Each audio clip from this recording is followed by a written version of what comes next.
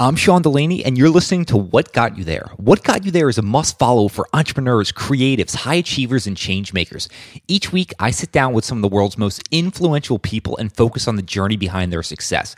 We uncover the strategy, tactics, and routines that help them get there. Now it's your journey, so it's time to learn what's going to get you there. What got you there? What got you? What got you there? If you're enjoying the podcast, then you might want to check out some of the other things I'm working on behind the scenes. I put out a weekly newsletter called Momentum Monday, which is just a quick synthesis of everything I've been reading, listening to, and watching during the week. I also do a once-a-month deep dive called The Distillery, which is a long-form distillation on someone whose thinking has greatly impacted me. You can check out past distillations of Josh Waitzkin, Yen Liao, and Nick Konis, and everything else we're putting on at whatgotyouthere.com. I'm so excited to bring this episode to you with Kenny Werner. And Kenny's a world-class pianist and composer who's been doing that for over 40 years. And in 1996, he wrote his landmark book, Effortless Mastery, Liberating the Master Musician Within. And the reason this had such an impact on me is not because I have a musical background, which I don't. I actually don't play any musical instruments. But his book is all around mastery and unlocking our creative potential. And mastery is available to everyone. And he uses music as the metaphor and the theme of what the best musicians have done. And it's all about dropping your ego and getting out of your own way. It's kind of when you're not thinking about playing or performing, that's when you do your best work. And this book, this conversation, this is all around creativity, unlocking our own mastery, whether that be around sports, art, or business.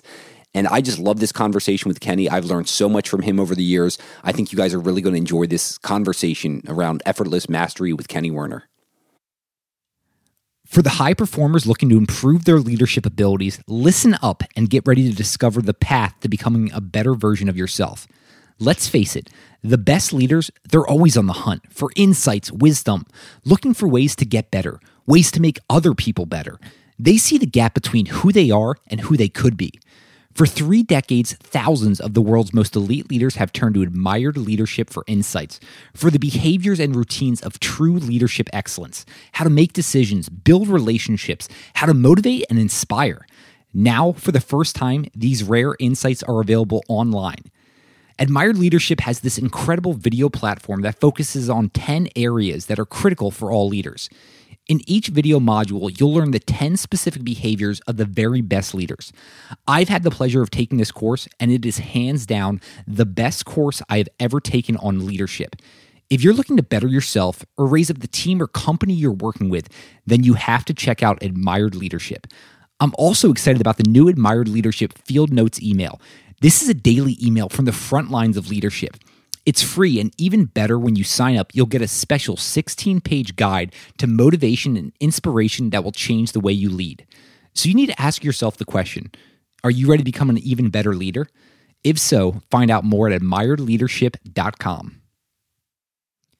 This podcast is all about uncovering the lessons and wisdom high performers are using to better their life, and one of the most important elements of high performance is your sleep. That's why I'm thrilled to tell you about 8 Sleep. 8 Sleep is revolutionizing what a great night of sleep means. The Pod Pro by 8 Sleep is the most advanced solution on the market.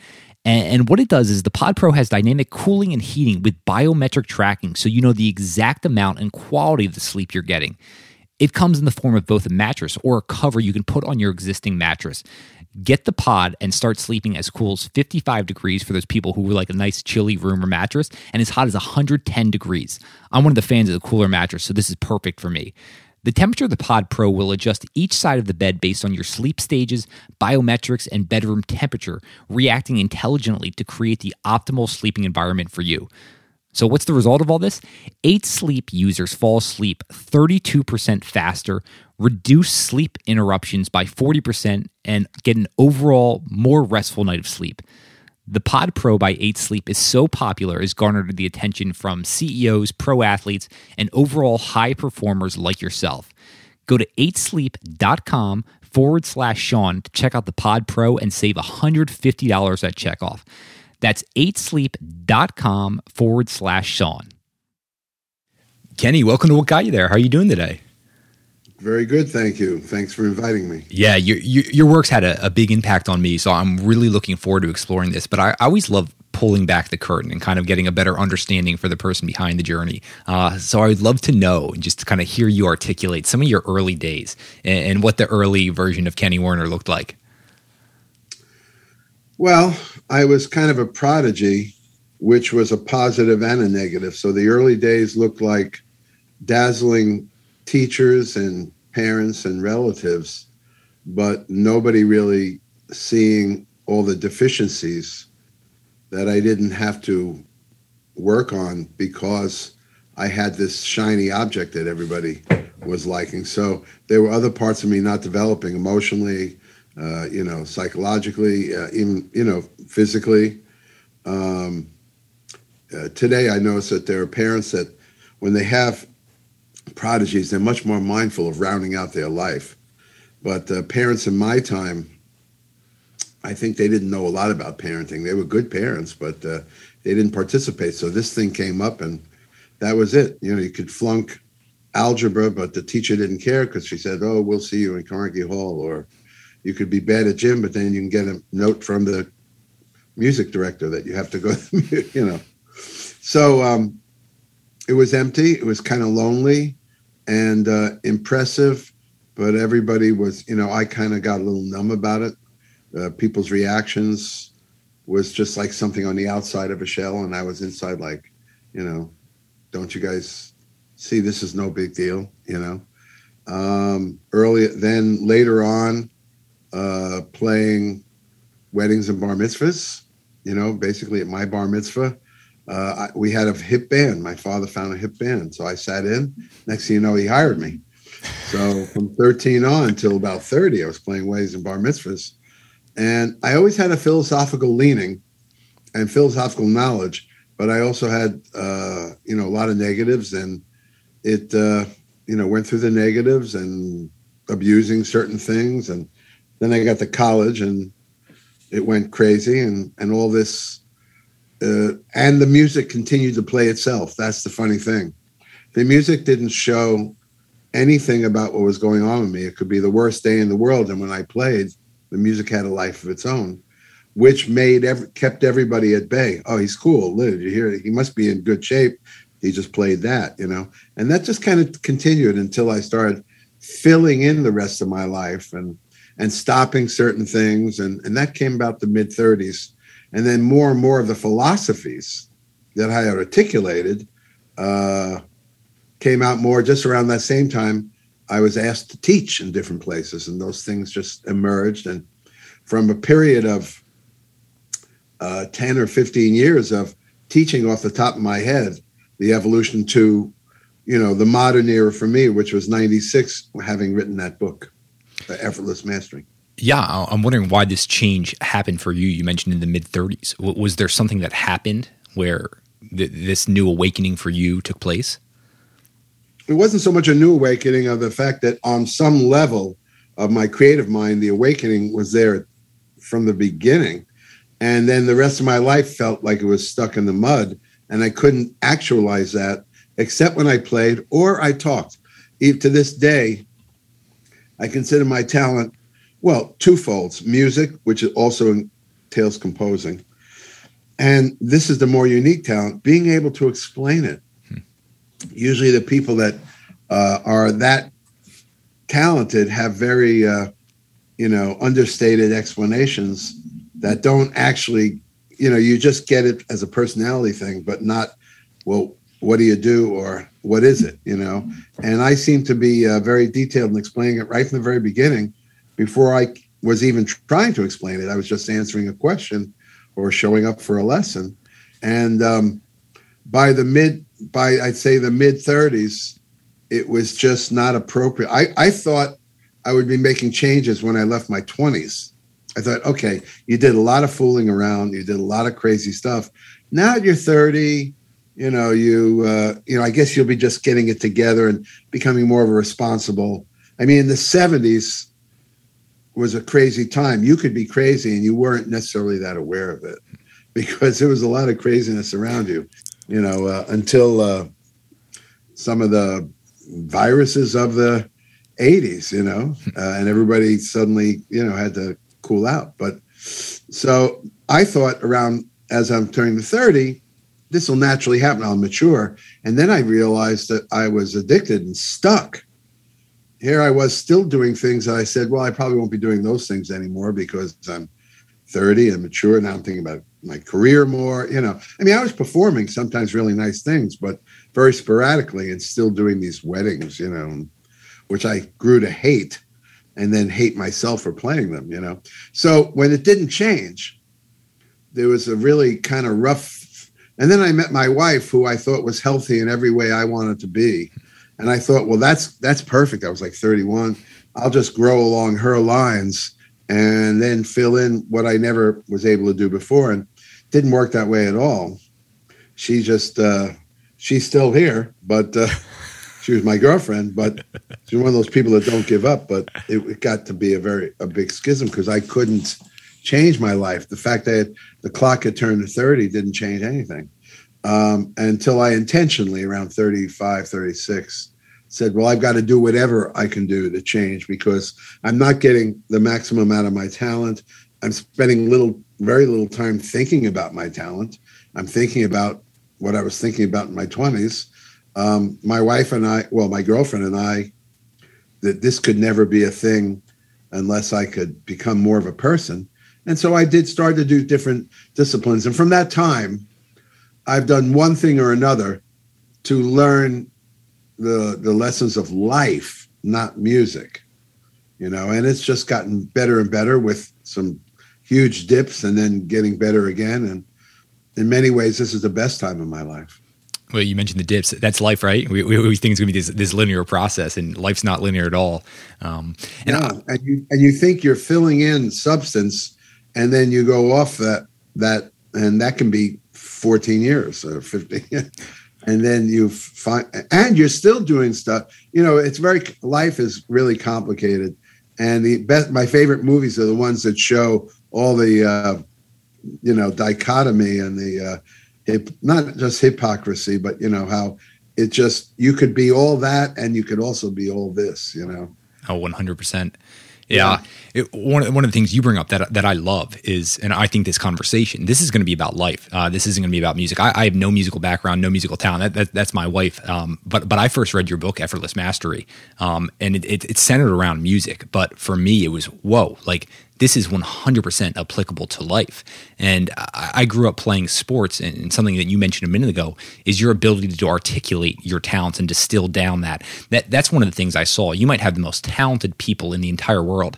They have no idea how they do it. That's one of the things I appreciate so much about you is the creative elements that make up some of these things. I'm wondering for you, is that just a talent you've always had that you were able to distill and articulate this, or was this an evolution for you? It was a talent I always had. I never worked very hard for anything until I learned to work for things later, way later.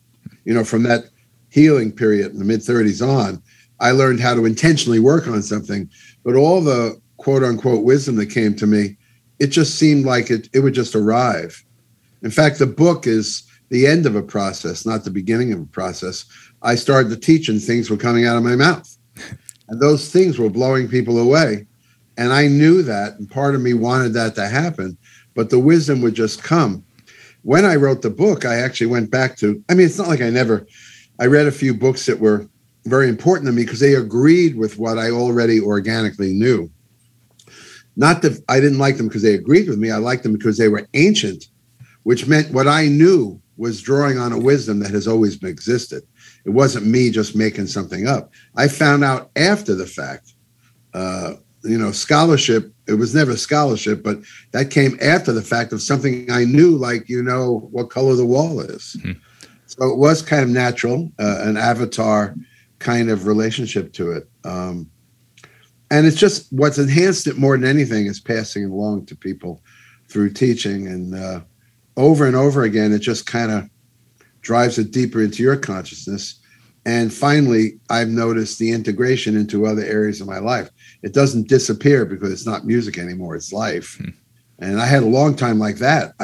The knowledge for music was so easy to grab onto, and even the psychology and everything, but it wouldn't necessarily translate in terms of controlling one's emotions, or not getting caught up in the future, or not obsessing, or anxiety or depression. And that's been a long road. I wasn't particularly talented at that. I had to work at it. But I already knew it existed because of my relationship to music. That was the crazy thing. Well, you bring up one of the beautiful things as well, and that's around teaching. By teaching, we absorb and we learn those lessons so much more than even the student. That's the beauty in that. You mentioned reading some ancient wisdom, so you could see for thousands of years. Any of those books that you still remember that had a deep impact on you? Yeah, well, it was ancient wisdom, but it wasn't an ancient book. The Sufi message. Hazrat Inayat Khan. I mean, I don't think he's alive anymore, but he's a 20th century man. But Sufism is very old. Reading parts of the Bhagavad Gita, which I didn't read it all, but which talked about constantly, don't get caught up in what you're doing. This is all a play. This is a play on the physical level, and there's a whole thing going on another level. And, anything that when I was kind of getting sober in the 80s, I started reading Louise Hay and, creative visualization and things that you could call New Age, but of course they were based on ancient principles. Zen in the Art of Archery, which I read back in the 70s, I really was captivated by that. And so that's quoted a lot in my book. How to really master something. You have to get the mind out of the way in order to stay with the process. Otherwise, the mind talks you out of that process before you've arrived at what you were trying to achieve. And all that kind of came together. And then I started teaching at Berkeley and what they now call the Effortless Mastery Institute. And suddenly what I was teaching here and there, and a day at a school here, 3 days there, were courses. And that was about 7 years ago, something like that. And that meant every week I had to parcel. The answer in the book is the 4 steps. They are reprogramming steps, not just changing your habits, but really reprogramming old neurological patterns, and just trying to create new ones that support what you're trying to do. Even if you're not trying to be the wisest person in the world, but your old patterns are what keeping you from mastering whatever you're trying to learn to do. So in a way, it still was about music or mastering anything. But yes, the spin-off from it, what I found when I wrote the book is how many people were getting things from it that weren't musicians. So as I mentioned to you, my new book, which is coming out October 19th, is fully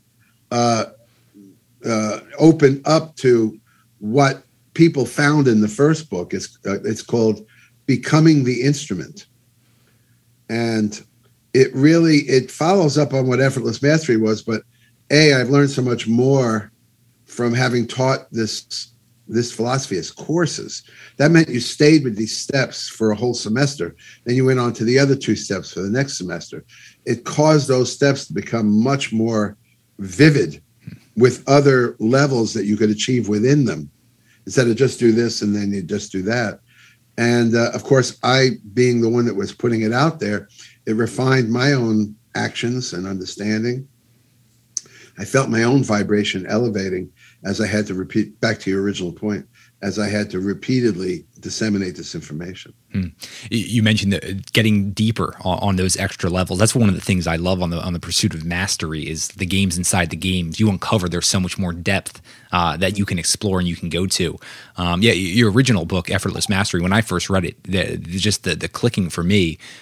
So I grew up playing lacrosse and trying to develop my mastery around that sport. And one of the things I started to understand, and then your book just made so apparent for me, was when I wasn't thinking as much. That is when my best play was happening. When I was overanalyzing, when I was thinking, that's when I was getting caught up in my ego, right? And being concerned with how I was going to perform. So I would love if you could just even describe how you define effortless mastery. Well, that's the common denominator. That's what made the book so popular. Everybody has had that experience. There's a few experiences they've had. One is they've had, well, of course, I was always talking to musicians, that 1 or 2 gigs where it was all happening. And when it was all happening, they almost were watching themselves play. Yeah. They had that separation. Now that's an ancient principle from India. The Vedas, even the witness, they call it the witness consciousness. When you are the witness consciousness, you watch the physical person or the body perform, or you watch a situation. You watch the sadness. It doesn't mean you don't experience the sadness, but that part of you that witnesses it is already kind of risen above it. And the more you practice witness consciousness, the more consistent the thing you're watching tends to be. So everybody's had that experience where, for whatever reason, they didn't care, and it was the best gig of their life. They've also had this experience. The next gig was terrible because they were more interested in that result than what got them there. If not caring, at least in a strategic way, not obsessing about their performance made them play better, then logic would dictate work on not being attached to the performance. In other words, let the body perform. That's a very much of a sports thing. You program the body, but the mind is best left out of it. That's what creates those super moments. So, but once someone's had that result, they're thinking about the result. The next time, they're more concerned about having that result again. And of course, it goes worse than ever. And then they can never choose to have that experience. And they can never show it to anyone else.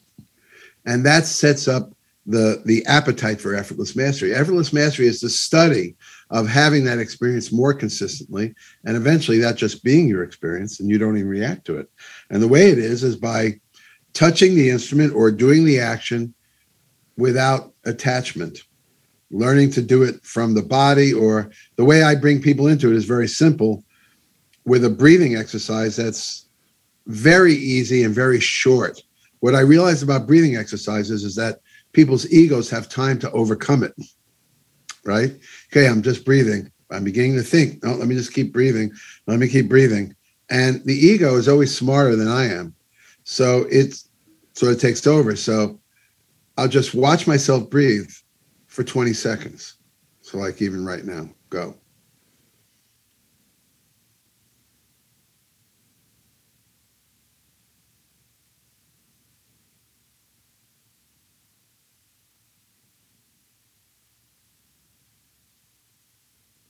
And then stop. And actually, if all you did was watch yourself breathe, in other words, not think breathing is a spiritual thing or it leads to something, but literally there's a little pump in there or whatever they call it, and you're just watching that machine work for 20 seconds. That is what I call the space in the book, the space. When you work from the space, you're always ready to have a great performance because you're not going to reach out to sabotage it. Ironically, you don't think you're sabotaging it, you think you're trying to keep it going. But the action of getting in the way and keeping it going is what breaks it. It's like you're sitting on the side of a stream on the rocks, and you think you can keep this stream going by getting in the stream and paddling. All you're doing is getting in the way. The stream is already, if you imagine a stream that's always happening, then your job is to witness it. That keeps it flowing. And then you have to teach your body to be part of that stream.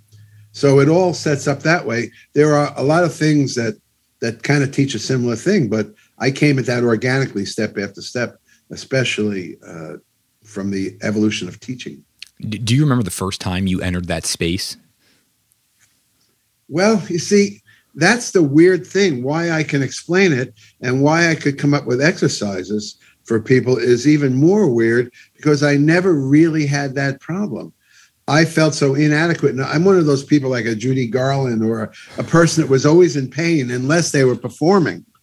So no one ever had to tell me to like let it out, because I was really ready to. And don't let an artist ever tell you that's like that they don't feed off of how everybody's, blown away or the eyes opening or the ear, Of course we are. At that moment, we feel valid. The problem is you can't be blowing people away all the time. You have to have substance that's not dependent on people being around going, wow, But it makes for a hell of a performance. The reason I was able to come up with all the things that people can relate to in whatever area, not even music, is because I had to solve my other life problems. And as I figured out ways of doing that, they also became tremendous ways of practicing the music. Or, as anybody that read the book, practicing other things, or just a way to look at this moment instead of being burdened by the future. And the next book really teaches getting into the space, get into this moment. From this moment, there is no past, there is no future. From this moment, there's nothing to compare. From this moment, you don't worry about success or failure, because entering this moment in itself is a success. So, for example, from the conscious mind, which is what I call this, it's the ego, it's whatever you want to call it. I don't know if you curse on here, but I have a name for it too that I You can say whatever you want, Kenny. I lovingly call it the shithole. The quicksand or the mud, whatever, that I let my mind go into. And now I've learned I don't have to go there. I kind of take this other fork and I watch myself breathe.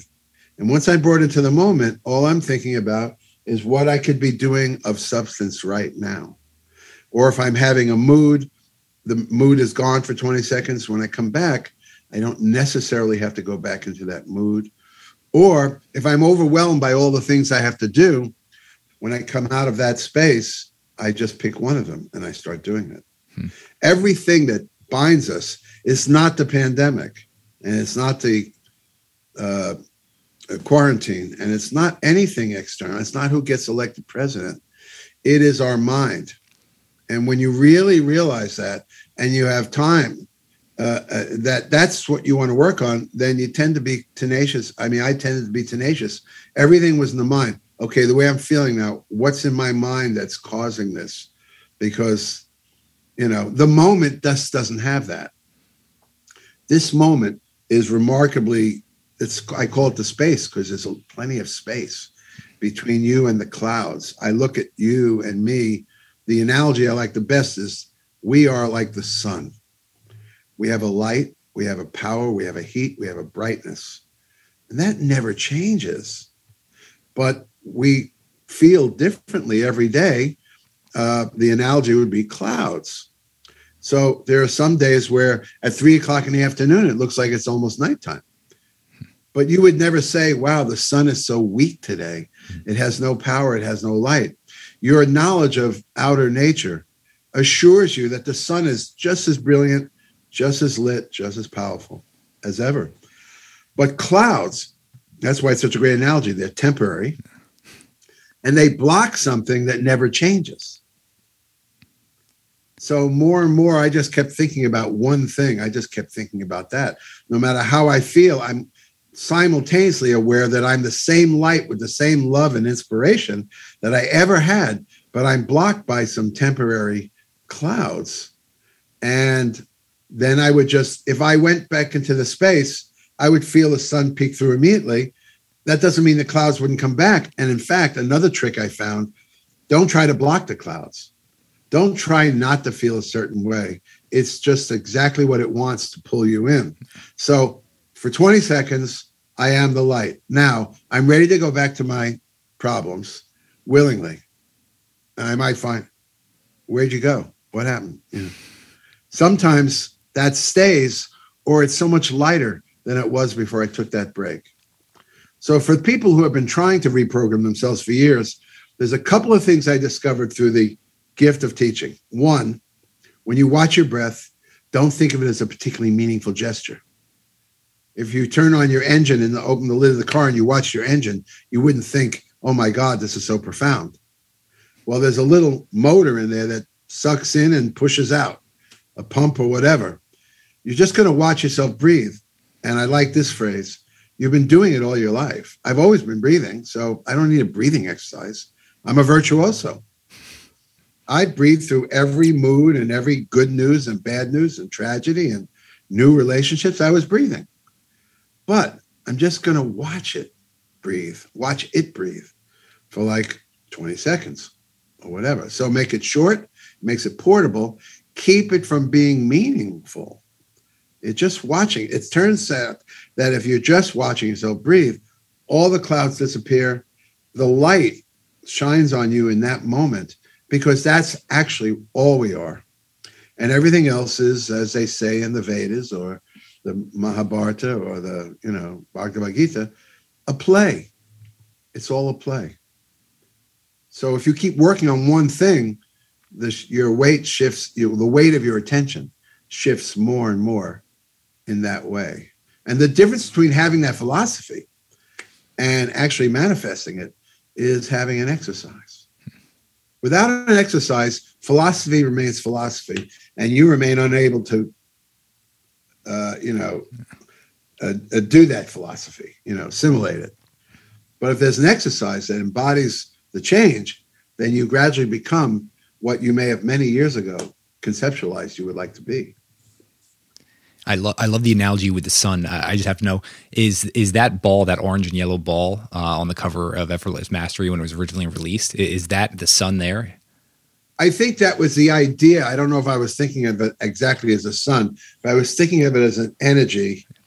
We made that with me and my friend. It's funny what a homespun book that was and what happened to it.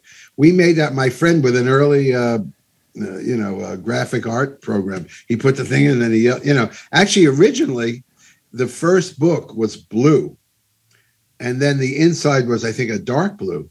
And it just looked dark to me. So I think the second printing, it went orange, yellow, borders. And a few people have shown me the blue book. They had it when it first came out. So that's interesting. Yeah, it is like that. I understand it more today than when I was there with my friend using rudimentary graphic arts. Oh, take that circle, put it in there, make that yellow, make that. Ooh, that's great, isn't it? We're talking about the 90s and, So yeah, that's what it represents. Absolutely. Well, it's even funny how you mentioned you uncovered even more of the meaning behind that. It's like you're going those extra levels even now with the meaning there, which I think is beautiful. You were mentioning something a minute ago about just being in the moment. And I think about that is that deprogramming we need to reprogram, right? We always have those expectations of what do our teachers, what do our parents, what is everyone else around us? What are they going to think of this? And I know you've written extensively about this, and I just think this is such an important part because so many people are walking around with these burdens on their shoulders of the people and expectations around them. I would love to just double click on this with you for a minute. Well, you see, the pandemic, I've talked to people who have had a very heavy heart. First of all, I've talked to people who have been affected, and I would never judge. I don't think I have any kind of special detachment if really bad things happen to me. I would experience all the pain anyone else would. But don't forget, 99% of your life, day after day, nothing bad is happening. How many of those days have we thrown away contemplating things that made us sad or scared? So how much of life is wasted thinking about the future or regretting the past? So to me, the dominant religion in the moment is being in the moment. So under these circumstances, I also talked to many people who had a very heavy heart emotionally through the whole thing, but nothing bad actually happened to them. So I know they're empathizing, but the question is, what did it do to their life? They weren't sick, and there's two hardships from this that you feel for people, either health or financial. Pretty much, that's the two things, that people have had tragedy. But I talked to people that were walking around like this all the time because of the pandemic and because of the president at the time. There's probably people walking around that way because of the president of this time, but not for me, but, for that time. And they just insisted on having a heavy heart. And I said, I can't afford that. I can't be of help to others if I'm trudging around. So many people would lead the conversation. I'd say, how you doing? Well, under these really weird times we're having, I said, how are you doing? And I have to say, all it was time. If you weren't affected if you weren't affected physically or financially, then all it was a long period of time. And if you used it to keep practicing getting in the moment, it could have been, and I did talk to a few people like this too. They don't like to admit it in public because we're aware of the real experiences. Not going to have a lot of sympathy for people that made themselves sad and heavy-hearted. They could have just shut the radio off or shut the internet, close the computer. They didn't have to do that. But for the people who were actually sick or, financially destroyed, but we would say, this has been the best time of my life. I'm not going anywhere. I've always been traveling. I haven't been going anywhere. I wake up, I read some spiritual stuff to remind me the truth. I just want to know the truth. So no matter how far I get away from it during the day, I know it doesn't really matter because I could do the worst thing in the world and I'm still the sun. And the more I think about that, the more the lower stuff has less weight to it. And I have more negotiating power to get closer to the sun, So this very period has been one of the most fertile. It started with me finishing the second book, which was almost done anyway. Then I did a lot of teaching. That was the gift. I decided that everybody at Berklee, where I teach, Berklee College of Music, first of all, I was afraid they'd all quit, and then I might not have a job. But I also, heart-wise, I thought anybody that has the courage to keep going to school, sitting in the bedroom of their parents' house again after they were at school or sitting on the couch in their apartment, they should get something from this that they wouldn't have gotten had there not been a pandemic and a quarantine. And I decided to mentor anybody from the school, teachers, which I often work with, teachers or students. I would work off the clock. I worked through the summer of 2020. I'm not hired. I'm hired for the semesters. I do 3 days of work in the summer. But I saw 5 or 6 hours a day, different students and teachers. And I just worked with effortless mastery with them and helped them get, diffuse the clouds and get closer to the sun of their music, of their right to play, all you got to do is practice enjoying it. A person that plays shitty and enjoys it is doing it the right way. And a person that plays reasonably well and is obsessing about it is really wasting their life. Yeah. So I saw people transform in Zoom, student after student, groups after groups, and it elevated me and it had me continue my work on myself when I wasn't in front of the computer. And then at the beginning of this summer, I started writing because I have a project that is going to be performed by orchestras next year. And all I've basically done, except for an online course, which I did outside of the school, and 1 week in Mexico, all I did all summer is wake up and write this music. And I haven't written music like with this kind of stream of one thing in my mind, and maybe never. And I've never written better music than I'm writing right now. And I'm thinking, wow, you've actually become the person you wanted to be 50 years ago. I would actually love, Believe Kenny, it or not. Yeah, if you could describe what this writing process even looks like. Well, yeah, it starts with, it's for the 100th birthday of Toots Thielemans. I don't know if you know who that is. He was the greatest harmonica player and the most famous in the world. Stevie Wonder said he played harmonica because he heard Toots Thielemans. He had a hit in the 50s called Bluesette, where he also a guitar player, and he played and whistled.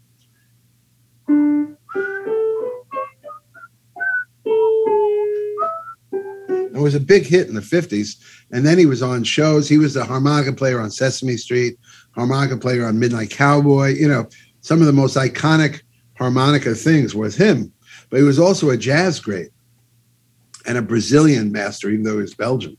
So they're doing big stuff next year.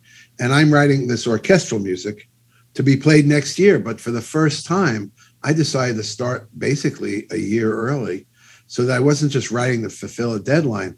I wanted to see if I could keep the sun, Actually, this was my concept. If Toots is roaming around a different dimension now, what does music sound like there? And would I have the chops to orchestrate something to make it feel like that? And I brought in somebody that's been helping me on the orchestration side. So here's how I compose. I start writing without questioning if it's any good.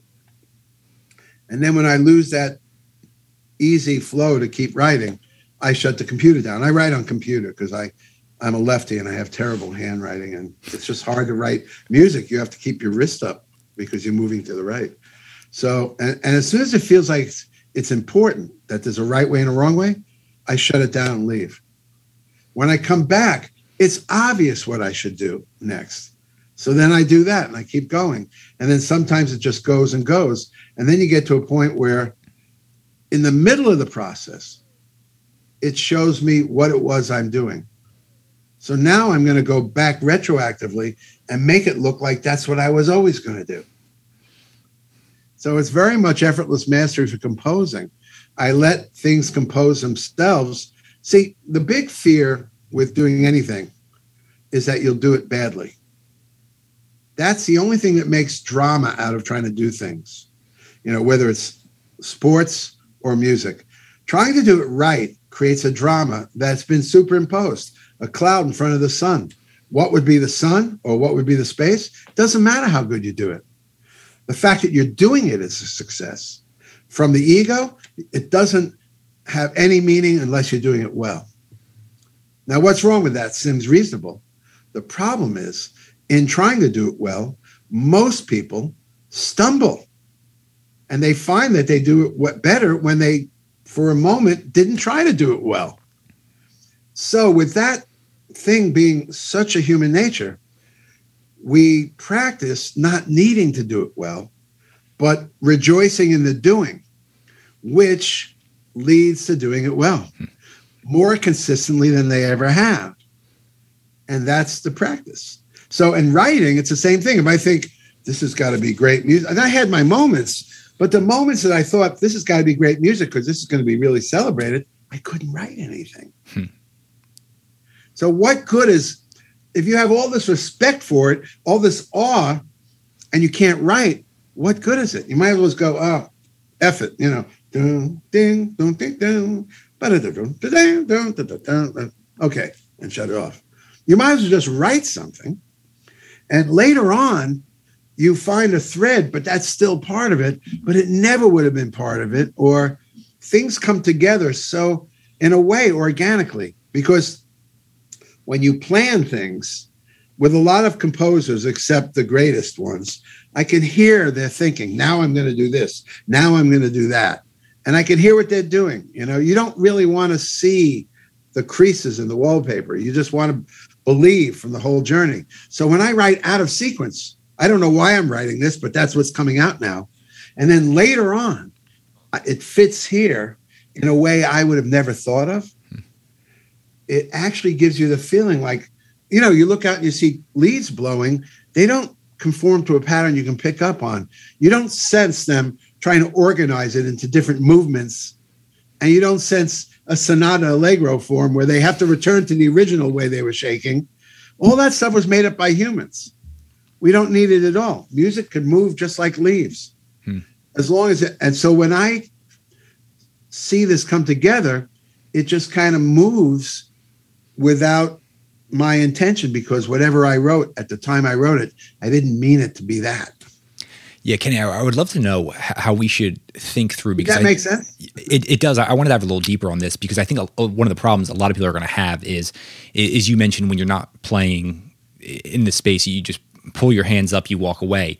And so I think a lot of people are going to wonder, well, how can you put in the necessary amount of time and practice to develop a skill? Let's call it even just golf.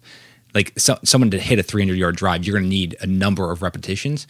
And I'm wondering, can you reach that level of mastery without actually putting that focused time in, as opposed to reach that level of mastery faster if you do this.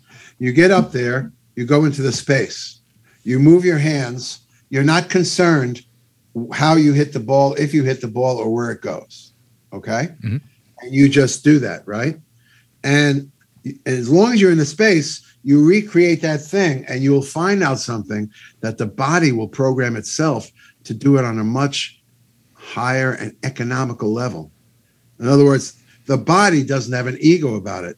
If your intention is there that you're going to zoom into it, maybe you do it different ways. Maybe one time you go so slow and you're in the space that you have time to see exactly what the trajectory is before that thing hits the ball, right?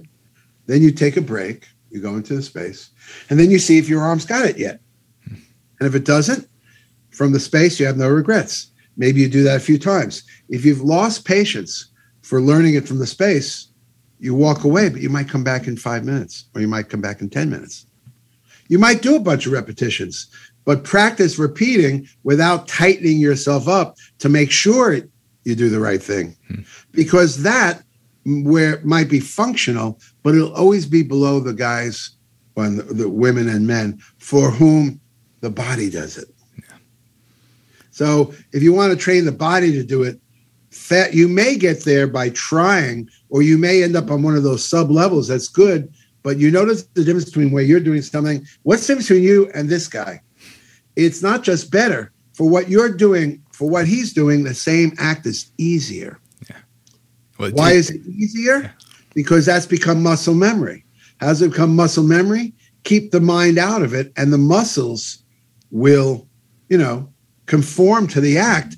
And then it'd be more dependable because it just feels like, and that's what actually the highest sports guys do. I mean, batters are looking for a certain thing. Pitchers are looking for an arm slot so that they don't have to think about it. So it's not like there isn't some thinking at a certain point. But what you want to do is just let it fly and see if the body's doing that yet. Because if the body's not doing it and you have to make the body do it, you might be good, but you'll never be great. And if you still have to manage the act, then you probably won't manage it as well when people are watching you. Yeah. Or when there's money on the line. So the best thing to do is to train so that you're not doing it. If you start with this idea, I'm not doing it, the body's doing it. So my new book is called Becoming the Instrument. It means it goes beyond being the player. Become the instrument that plays the instrument. Then learn that, teach that instrument, allow that instrument to learn the most efficient way of playing the instrument. And that raises your technique a level above anything you could have done with effort. So effortless mastery is like using a fork. You're precise every time. You may think nothing of that, but I don't think there's any other species in the world that's even capable of it. And if they are, it takes a lot of concentration. That's effortless mastery. You could be doing 5 things and you still never miss your mouth.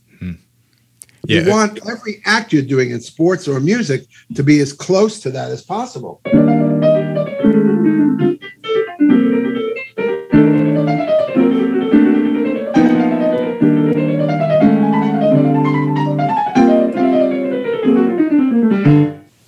Who was playing? For those on audio only, Kenny was just staring directly at the camera. Oh, that's too bad. No, I mean, absolutely beautiful. Believe me, I think anyone even just listening. Right, but you see, I want that in my equipment. I want the body to do it. That doesn't mean now my mind, having been ridden of the negative things that pull my playing down, can appreciate and listen. The simplest explanation in music for effortless mastery is the body plays. And it took a lot of teaching to get this simple. The body plays, the mind receives. Now, if the mind receives with gratitude or intoxication, it gets pretty spiritual. Yeah.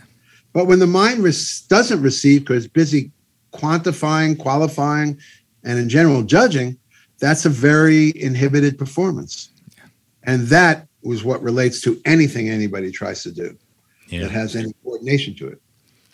I think a great visual for all this, I'm sure we've seen those great sportsmen or even someone presenting something, and it's just so effortless. Like it's like, how is that even happening? That's what I think about when people, you talk about going to that next level. That's that next level. You mentioned visualization earlier, actually. I think about someone who I know has studied a lot of Zen, a lot of ancient tradition, is the Lakers and Bulls coach, former coach Phil Jackson. And he used to sit before a game for 45 minutes and visualize. Did you do any type of visualization, or do you do any type of visualization practices? I did it when in the 80s when I said I was trying to practice ring substance. It was an early attempt.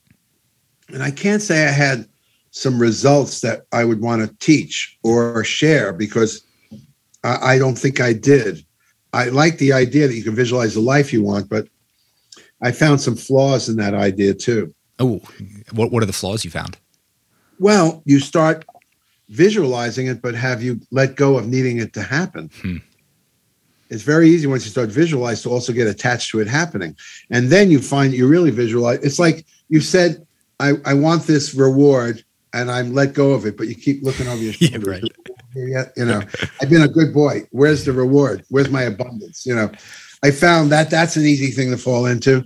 I never did visualize a gig. In fact, it's quite the opposite. I might be watching a Twilight Zone a second before I get onto stage of Carnegie Hall.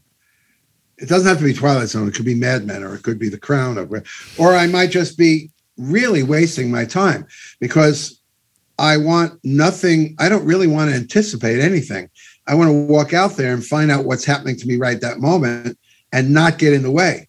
And then I find that the body reacts organically to exactly what that situation is. Now, that doesn't, for other people, it might, I shared a dressing room with Herbie Hancock, and he chanted Nam Myoho Renge Kyo for about 50 minutes before we went on. And that's what he likes to do. What I like to do is like have no thought of it whatsoever. And I walk out and I remember one time I was performing in Europe and I fell asleep in the dressing room and it was a really nice nap. And someone woke me up, "You're on," like that, you know? And I went, "Oh my God." And I woke up and I literally just kind of strolled over the piano and I wasn't even there yet before my hands started to play and they were playing their ass off. It was great. I didn't want to wake up. The one thing I learned is to stay out of the way and imagine the hands play by themselves. Seems to cover everything that all the other disciplines, physical and mental, try to do from the outside. From the inside, if you're looking at hands and they're not yours.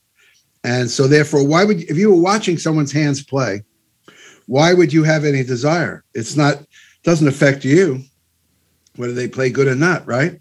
If you can really get all the way over to that, of course, they'll never play bad again. Yeah. I'm wondering for you, what held you back the most? One of the things I see a lot is just even self-limiting beliefs. People don't even believe they're capable of playing things. Or one of the things you write about is fear of ghosts or even inadequacy. For you, were there any big limiting factors? Yeah, it was all life stuff, though, not music. I mean, I had my resentments. I said, I've done records that I thought should have won Grammys. I've done records I thought everybody should know. I think they're as great as the records everybody does know. You know, I could get on that. I could start to focus on that cloud. But again, it's a cloud because whatever is happening is what's happening. You know, I could get on a negative thing, but mostly my biggest negatives were being able to be happy, not being anxious, not being depressed, not being jealous of somebody, not wanting to escape. Oh, man. Well, I think when I was a kid, before 10 years old, you know, my parents babysat. We're talking about the 50s. Parents sat their kids with television. What a great aid for them. Suddenly, if you put the kid in front of the television, they would just sit there like a not a robot, but, you Zombie, know, like and then they were quiet. The problem is that becomes the meditation for a child, but it's not tuning in. It's actually detaching and tuning out and becoming numb. And then you get addicted to that numbness. Mm-hmm. And I think that numbness is what I've been fighting all my life. I wanted to feel what a human being could feel. And literally that's been an entire life thing that held me back. Didn't hold me back from music, actually helped me in music. I could play something and everybody in the room was crying but me.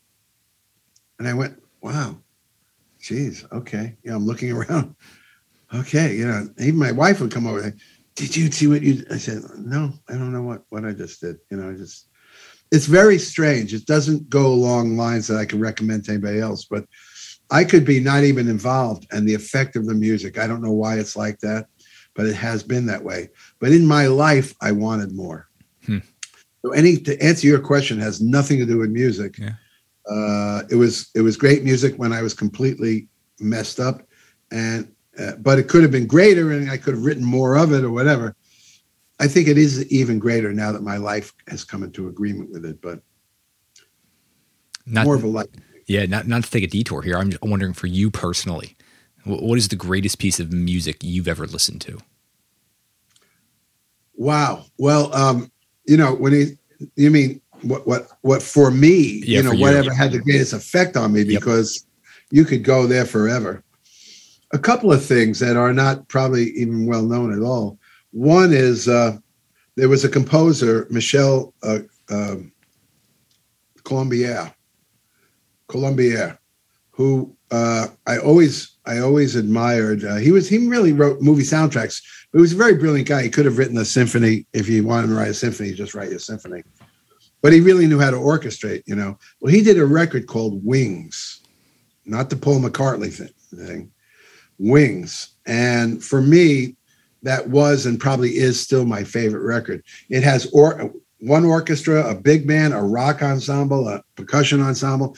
Herb Alpert gave him unlimited budget. He said, write something that's the whole world. So he used kind of his movie scoring chops, plus his knowledge of Stravinsky, Mozart, and he makes this journey. The closest thing I can say is it's like Sgt. Pepper's or Days of Future Past for musicians, because one thing just morphs into another, and it's just the most amazing. Now, if you have a short attention span, which is what I had, this is perfect, because before you even lose the thread of what that was, it becomes this. So that is probably my favorite record. If I put it on now, I would probably be hooked until it was over, which is only about 20 minutes because it was a record, The second, another thing was, of course, everybody knows Antonio Carlos Jobim. But one thing that probably most people don't know is a piece he did way back when he was recording for Brazilian companies called Matita Pere. You can find it on YouTube now. Matita, Matita Pere. And that whole record is called Matita Pere. It's just one incredible piece after another. But that song, which he said was, I don't remember the author, but there's a very enigmatic Brazilian author that was very hard to understand. And this was he actually, if you look for it, discusses that this is based on what this author was talking about, one of his books. And it's just this journey. And it's just the most beautiful thing. It is in my top 5 favorite pieces. And after that, I think Joni Mitchell, Blue and Song of a Seagull. I think their first 2 records are first and third. Before she got jazzy, those entire records are my favorite music. And she redid one of her songs. She did a song in the beginning of her career called Both Sides Now. And it sounds like a folk singing, moons and Junes and Ferris wheels. But she had the distinct privilege of doing it again. I mean, she's still alive, but as an older woman with the Metropole Orchestra. And check that out. Joni Mitchell with the Metropole Orchestra singing Both Sides Now. Part of it is her. It sounds like she's been on both sides now, but the arrangement done by Vince Mendoza is so mystical. It's probably my favorite arrangement of all time. And it's very simple in a way, but it's so mystical. And these things I'm telling you, there are just very few things. If I put them on, whatever clouds are over my head, they disappear and I melt into the music. But there aren't many pieces like that. Even in music, I find myself thinking and not really just joining the music. It has to grab me a certain way. And it doesn't mean that it would grab anyone else that way. So speaking of grabbing you a certain way, I'm wondering of different teachers. I know you've written about, and please correct me if I'm getting the pronunciation wrong, Madame Chaloff, an early teacher of yours. I'm just wondering about some of these people who've come into your life and just kind of had that grip on you, that have fundamentally changed you. Well, I think that's why I was meant to do this. When I went to Boston, Madame Chaloff, that's all. You said it right. It's the madam part. She was kind of a spiritual piano teacher. It was almost like if you read Zen and the Art of Archery, learning to play one note with her was like this guy learning to release an arrow. And it taught me so much. I don't even know if I got the right thing, but it taught me to be in this space. And also the spirit relationship between where my mind and body is at and when I drop a finger on a key. But then the next teacher I had was in Brazil. João Assis Brasil was his name. And he had come at it from a different way. He had been a classical pianist practicing 8 hours a day. He had joined, he had been in competitions. I believe he had won competitions, and he had a nervous breakdown. And he had to start all over again with an exercise like hers, but it was all 5 fingers. You just drop your fingers, and the important thing is to be kind to yourself, not to let that build up. And from there, he started to play things again, and 10 minutes became 20, and 20 became an hour. By the time I met him, and I had the good fortune of living with him for about 3 or 4 months, because I was playing with his brother, and we lived in his family's house in Braia, Botafogo. He just kept instructing me he could sit there and play Liszt, and like I just played that thing for you, and his face looked like he was just enjoying listening to it. I mean, the fingers were doing this incredible stuff, but he was just enjoying it, right? And I'm going, how are you doing that? And it started with this exercise. And he wanted me to do nothing but this exercise for 2 weeks. But after 6 days, I played hooky and went to this woman's party and played duo with my friend. But after even 6 days of just dropping my fingers on the keys, I started to play, and they started to play before I did. And they were playing better than I do. And that was the epiphany that changed my life. I think from that point on, I said, whatever that is, I want to keep practicing for that. And everything unfolded from that. That was the most pivotal moment, just playing at that party and seeing my hands are playing stuff that I studied, but I've never played them. And they're playing with a better tone, more balance, because my ego's not begging them to play better. You know, everything unfolded from that moment on. Kenny, were you aware in that moment of the magnitude and the importance of that particular moment on the rest of your life? No, I was the kind of guy that couldn't practice the way everybody else was. I had HDAD. I had very bad Tourette's when I was a child, so bad that they used to send me home from school because of the noises or the movements I made. And the last thing I could do is sit there for hours practicing. So I was getting by on my talent only. With this kind of practicing, I found I could sit there while I thought it was a solution for how I may be eventually able to practice at least an hour and focus on something, because it just felt like another part of my brain, not the part that was so riddled with, attention deficit and Tourette's. I just thought it might really solve my own personal problem. And for the next 7 or 8 years, I practiced it myself and found myself, I didn't get to practice 10 hours a day. I've never done that, but I did find myself able to look at some things and practice them with a clarity, because I wasn't coming from that part of my brain where I wanted to scratch I just had to get off the piano bench. I couldn't stay there unless I was performing, and I could do that all day. But by myself, there was a loneliness and just not wanting to do it. So in the next 7 or 8 years, just practicing, and then I would make some progress, and then I would sort of lose it, and then I'd go back to that exercise again. So which is what I recommend to people now. When you don't know where you're at, start over. You keep watering the root. That's how you make a plant grow, or a new neurological direction, which is how I understand it now. But so after about 7 or 8 years, people were remarking to me, man, you don't look like you're doing anything. What's going on, And so I started to give a few private lessons because people want to know what I was doing. And I started with this exercise, but also my intuition took over, as if someone else was teaching and they knew what to say and they knew what to do.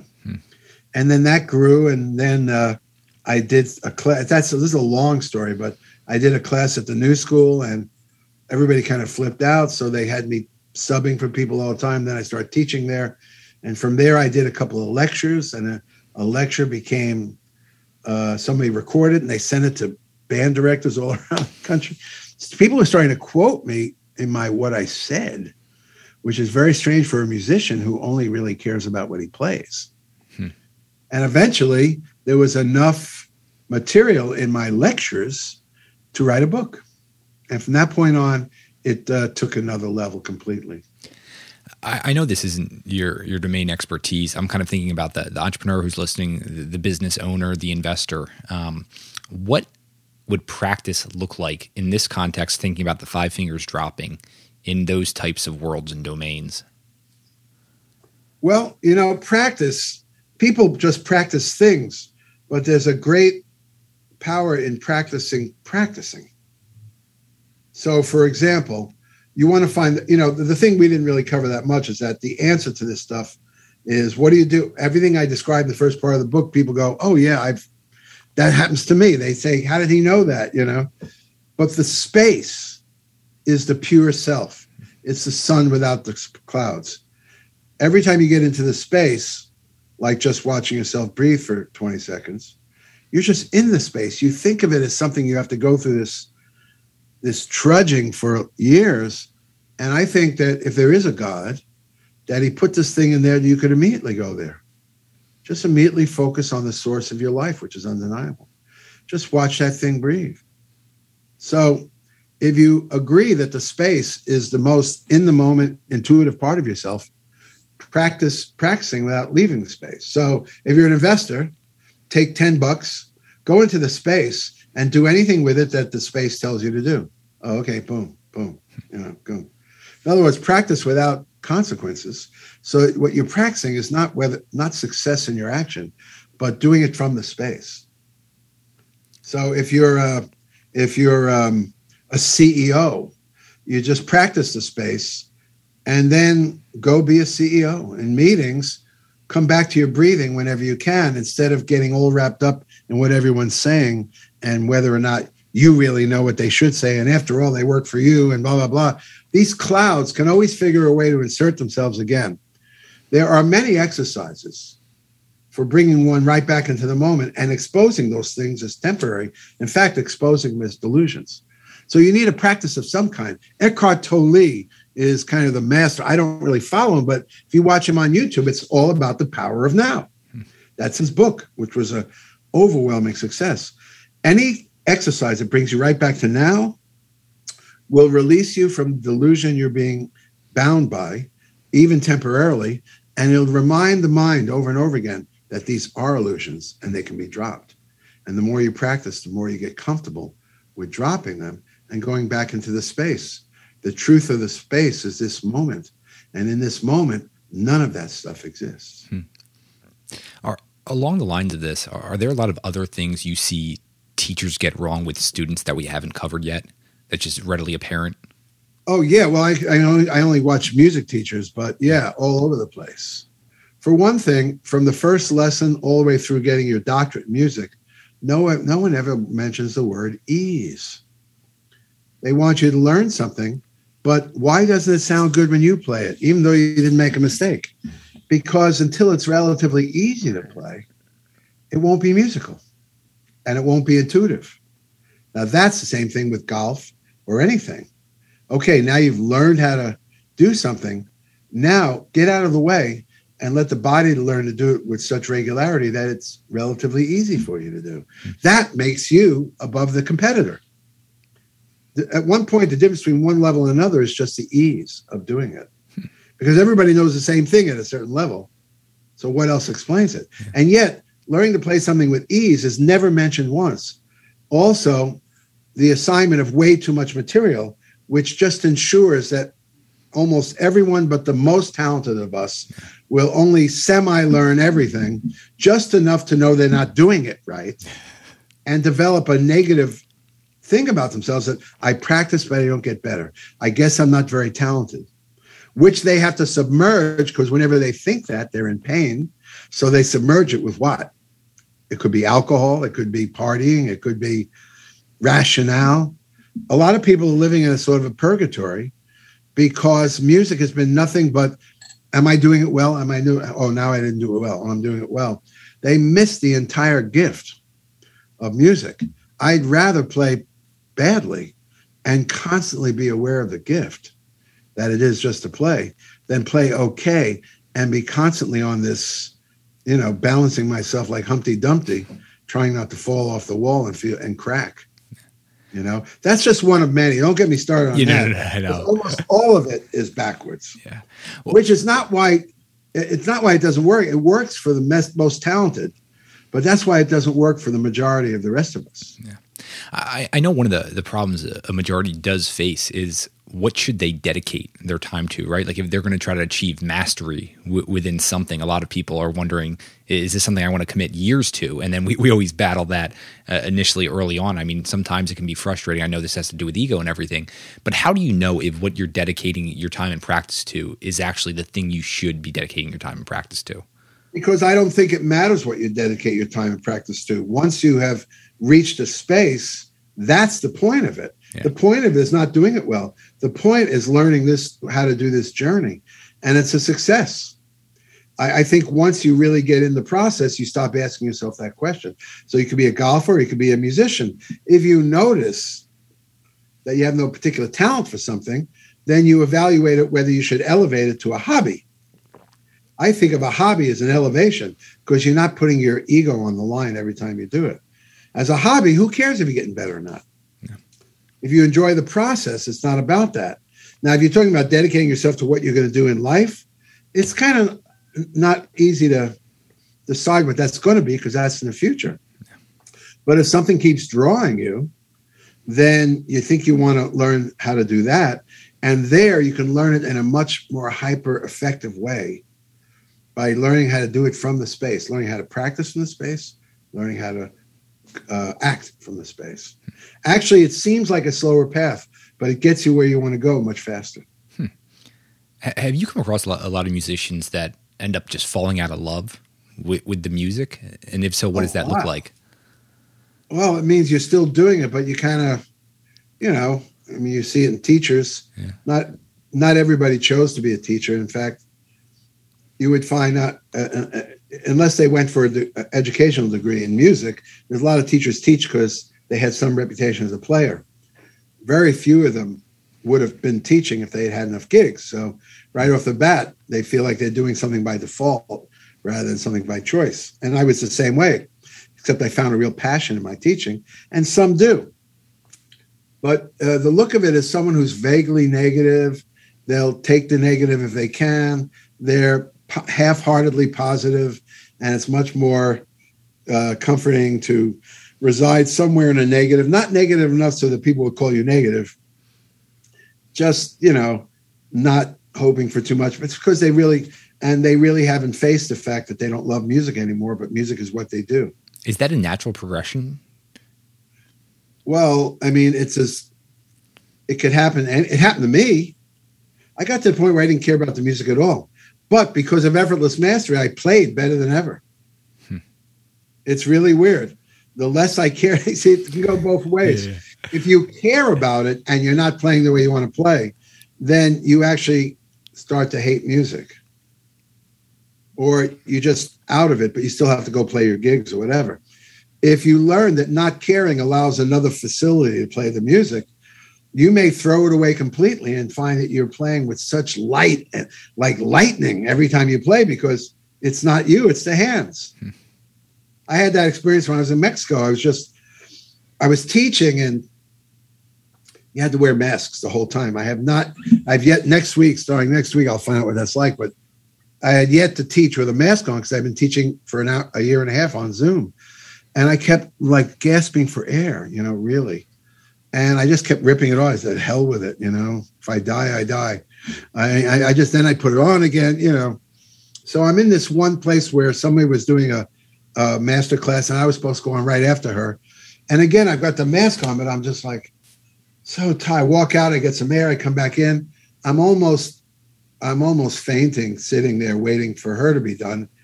And I kind of fell asleep, which was great. And I wake up, they're applauding, and the person looks at me and goes, now you, not even take a break. And I walked up there, honestly, kind of like dredged up, like I had my bedroom slippers on or something.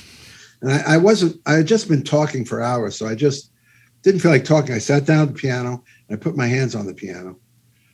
And they started to play from where I was at. And they built a piece that was about 15 minutes long where they were doing this phenomenal stuff.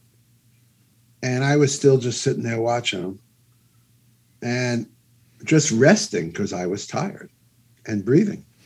And then I did a little talking. That was it. But it was amazing to see when I finally give up what the body will do with the music. And then I was kind of getting the enjoyment of what I was hearing.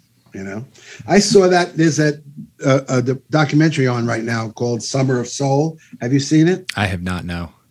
Yeah, there's a lot of noise about it, a lot of publicity. Basically, it was a festival in Harlem 50 years ago. And for 50 years, all the video was sitting in somebody's basement. And Questlove, the guy, I don't know if he found it, but he produced it, the guy from the Colbert Show, The Late Show, yep, found this video and he produced it. It's a whole documentary that shows a lot of it. And it's amazing because nobody even knew that festival existed. But Mahalia Jackson plays once. She was a great gospel singer, if you don't know the name, Mahalia Jackson. And she gets there, and it was outside. It was probably warm. It was summer. And she tells what's her name? Mabel Saples or something. This other gospel singer who worshiped Mahalia Jackson was playing piano for her, or she was going to sing with her. And Mahalia leans over, and you see the video. And this woman's narrating now. She says, Mahalia said, I don't feel very good. You should start this song. So instead of Mahalia Jackson getting up, this other woman starts to sing it, Now, Mahalia Jackson was like very heavy. It was probably hot, and maybe she felt faint. And who knows? Heart condition, who knows? Breathing, right? And this woman starts to sing, and she's a little younger, and she's not as heavy, and she's really doing the gospel thing. All of a sudden, Mahalia gets up and she starts to sing, and you can still see she's coming out of the haze of not feeling well. And very quickly, she is on this highest level of spirit and means every word that she says and repeats and sings it and growls it. And in a minute, she had totally transcended her physical condition. So there is history as long as old as humanity itself of spirit rising above the physical and extending the performance of the physical, like oil separates from water. And effortless mastery then is the study of how to leave the body alone, let the spirit go into an observation place while the body learns. And then the spirit can enjoy the performance instead of block the performance. We said this conversation's about life. I'm wondering for you, how much time are you spending in that space outside of music, just in everyday life? I'd say now a great deal. What used to happen is that I was only in a space when I was performing or teaching. Then I noticed when I started to teach at Berkeley 6-7 years ago, when you're doing whole semesters and 2-4 hours in a row every day, 3 days a week, I'd walk out and on the sidewalk and say, wait a minute, I'm still there. This is what I was looking for in life. But then I'd lose it. It's been an evolution since I started teaching at courses where more and more I forget to go back the other way. I just be that, which changes my whole perspective. In other words, the love is still there, wanting to hear people talk what they have to say, always wanting to be helpful and feeling the light. And I would say in the last 2 years, much of it because of pandemic, quarantine, and more teaching than ever. So because I was just trying to help people, anybody to get through the school by mentoring them.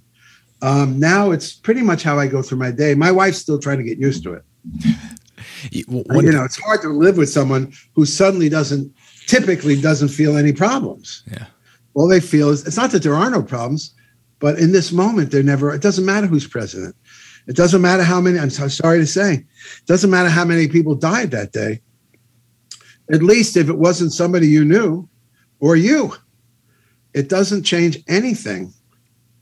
The moment always has this light in it. It only gets clouded up when you start mixing in by self-will the past or the future.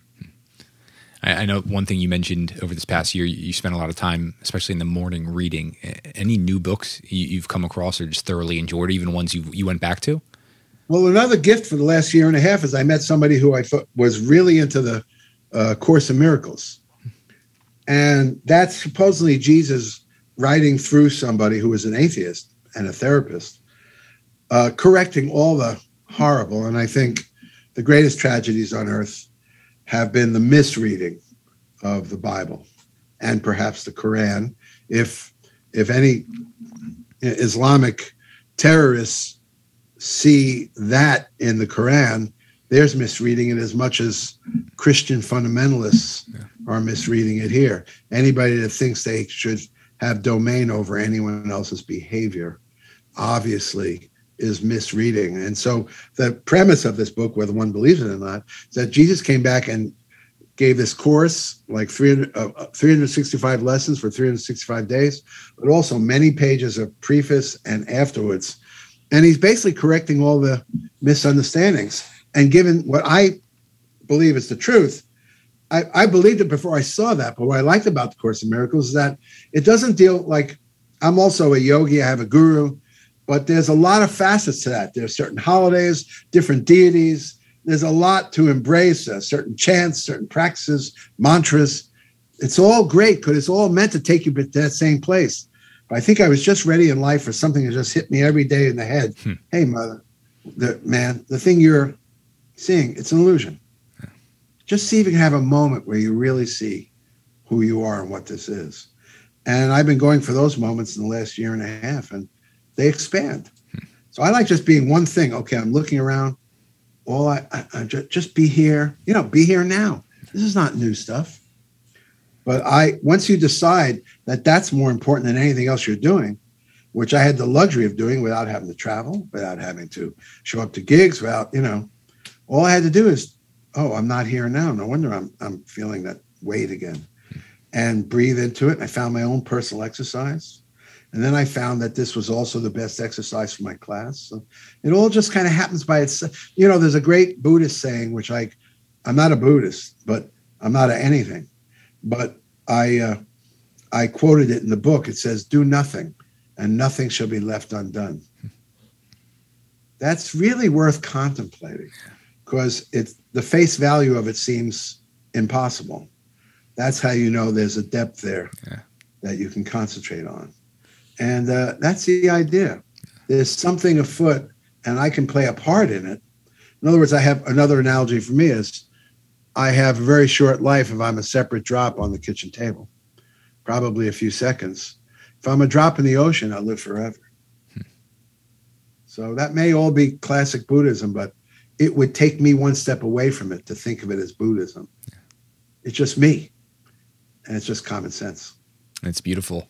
Kenny, if you could do this with anyone, dead or alive, sit down, long-form conversation, who would you love to have that conversation with? Maybe Mozart or Beethoven. Yeah. What was it like for you? I think for Beethoven, I think I composed not on the level, but more along the lines and process of a Beethoven, because I think I would rework things, and then they turn into something else. Whereas you probably never heard of Thad Jones, but to me, he was one of the greatest jazz big band writers of the 20th century, definitely on anybody's level, Duke Ellington, Count Basie, whatever. And he would write scores and he would do the parts without hearing them. I could do that too, but I mean, what his draft was it. And I'm told that that's the way Mozart was. Whereas Beethoven would rework things, and then they'd morph into what he wanted. But they had that depth because they had that polish. And evidently Mozart would just do it. Like Thad would do the saxes, and he'd put the trumpets over there. And so I would want to talk with either or both of them, to find out how that worked out for them, I guess. Yeah. Kenny, we're going to make sure everything's linked up, both with Effortless Mastery and the new book, but where do you want to direct listeners? Where can they stay in touch with what you're working on, what you're doing, and continue to learn from you? Well, first of all, they should put their name on my mailing list. And that way, very often I do forums online. Now that's been introduced, that's going to continue, and everybody's invited. I'm going to be doing, I think later this week, a webinar, but it's on harmony, limitless harmony, I call it, where you can harmonize anything, anywhere. Vivian has the information. I don't have it in front of me, but I'm actually doing the webinar this week, I'm pretty sure, if not next week. And then we're going to give an online course. If people already know harmony, I'm going to teach week after week how to attach it effortlessly to stuff that's moving forward without getting stuck trying to do it. Like I just finished a 12-week course about the first 2 steps of effortless mastery.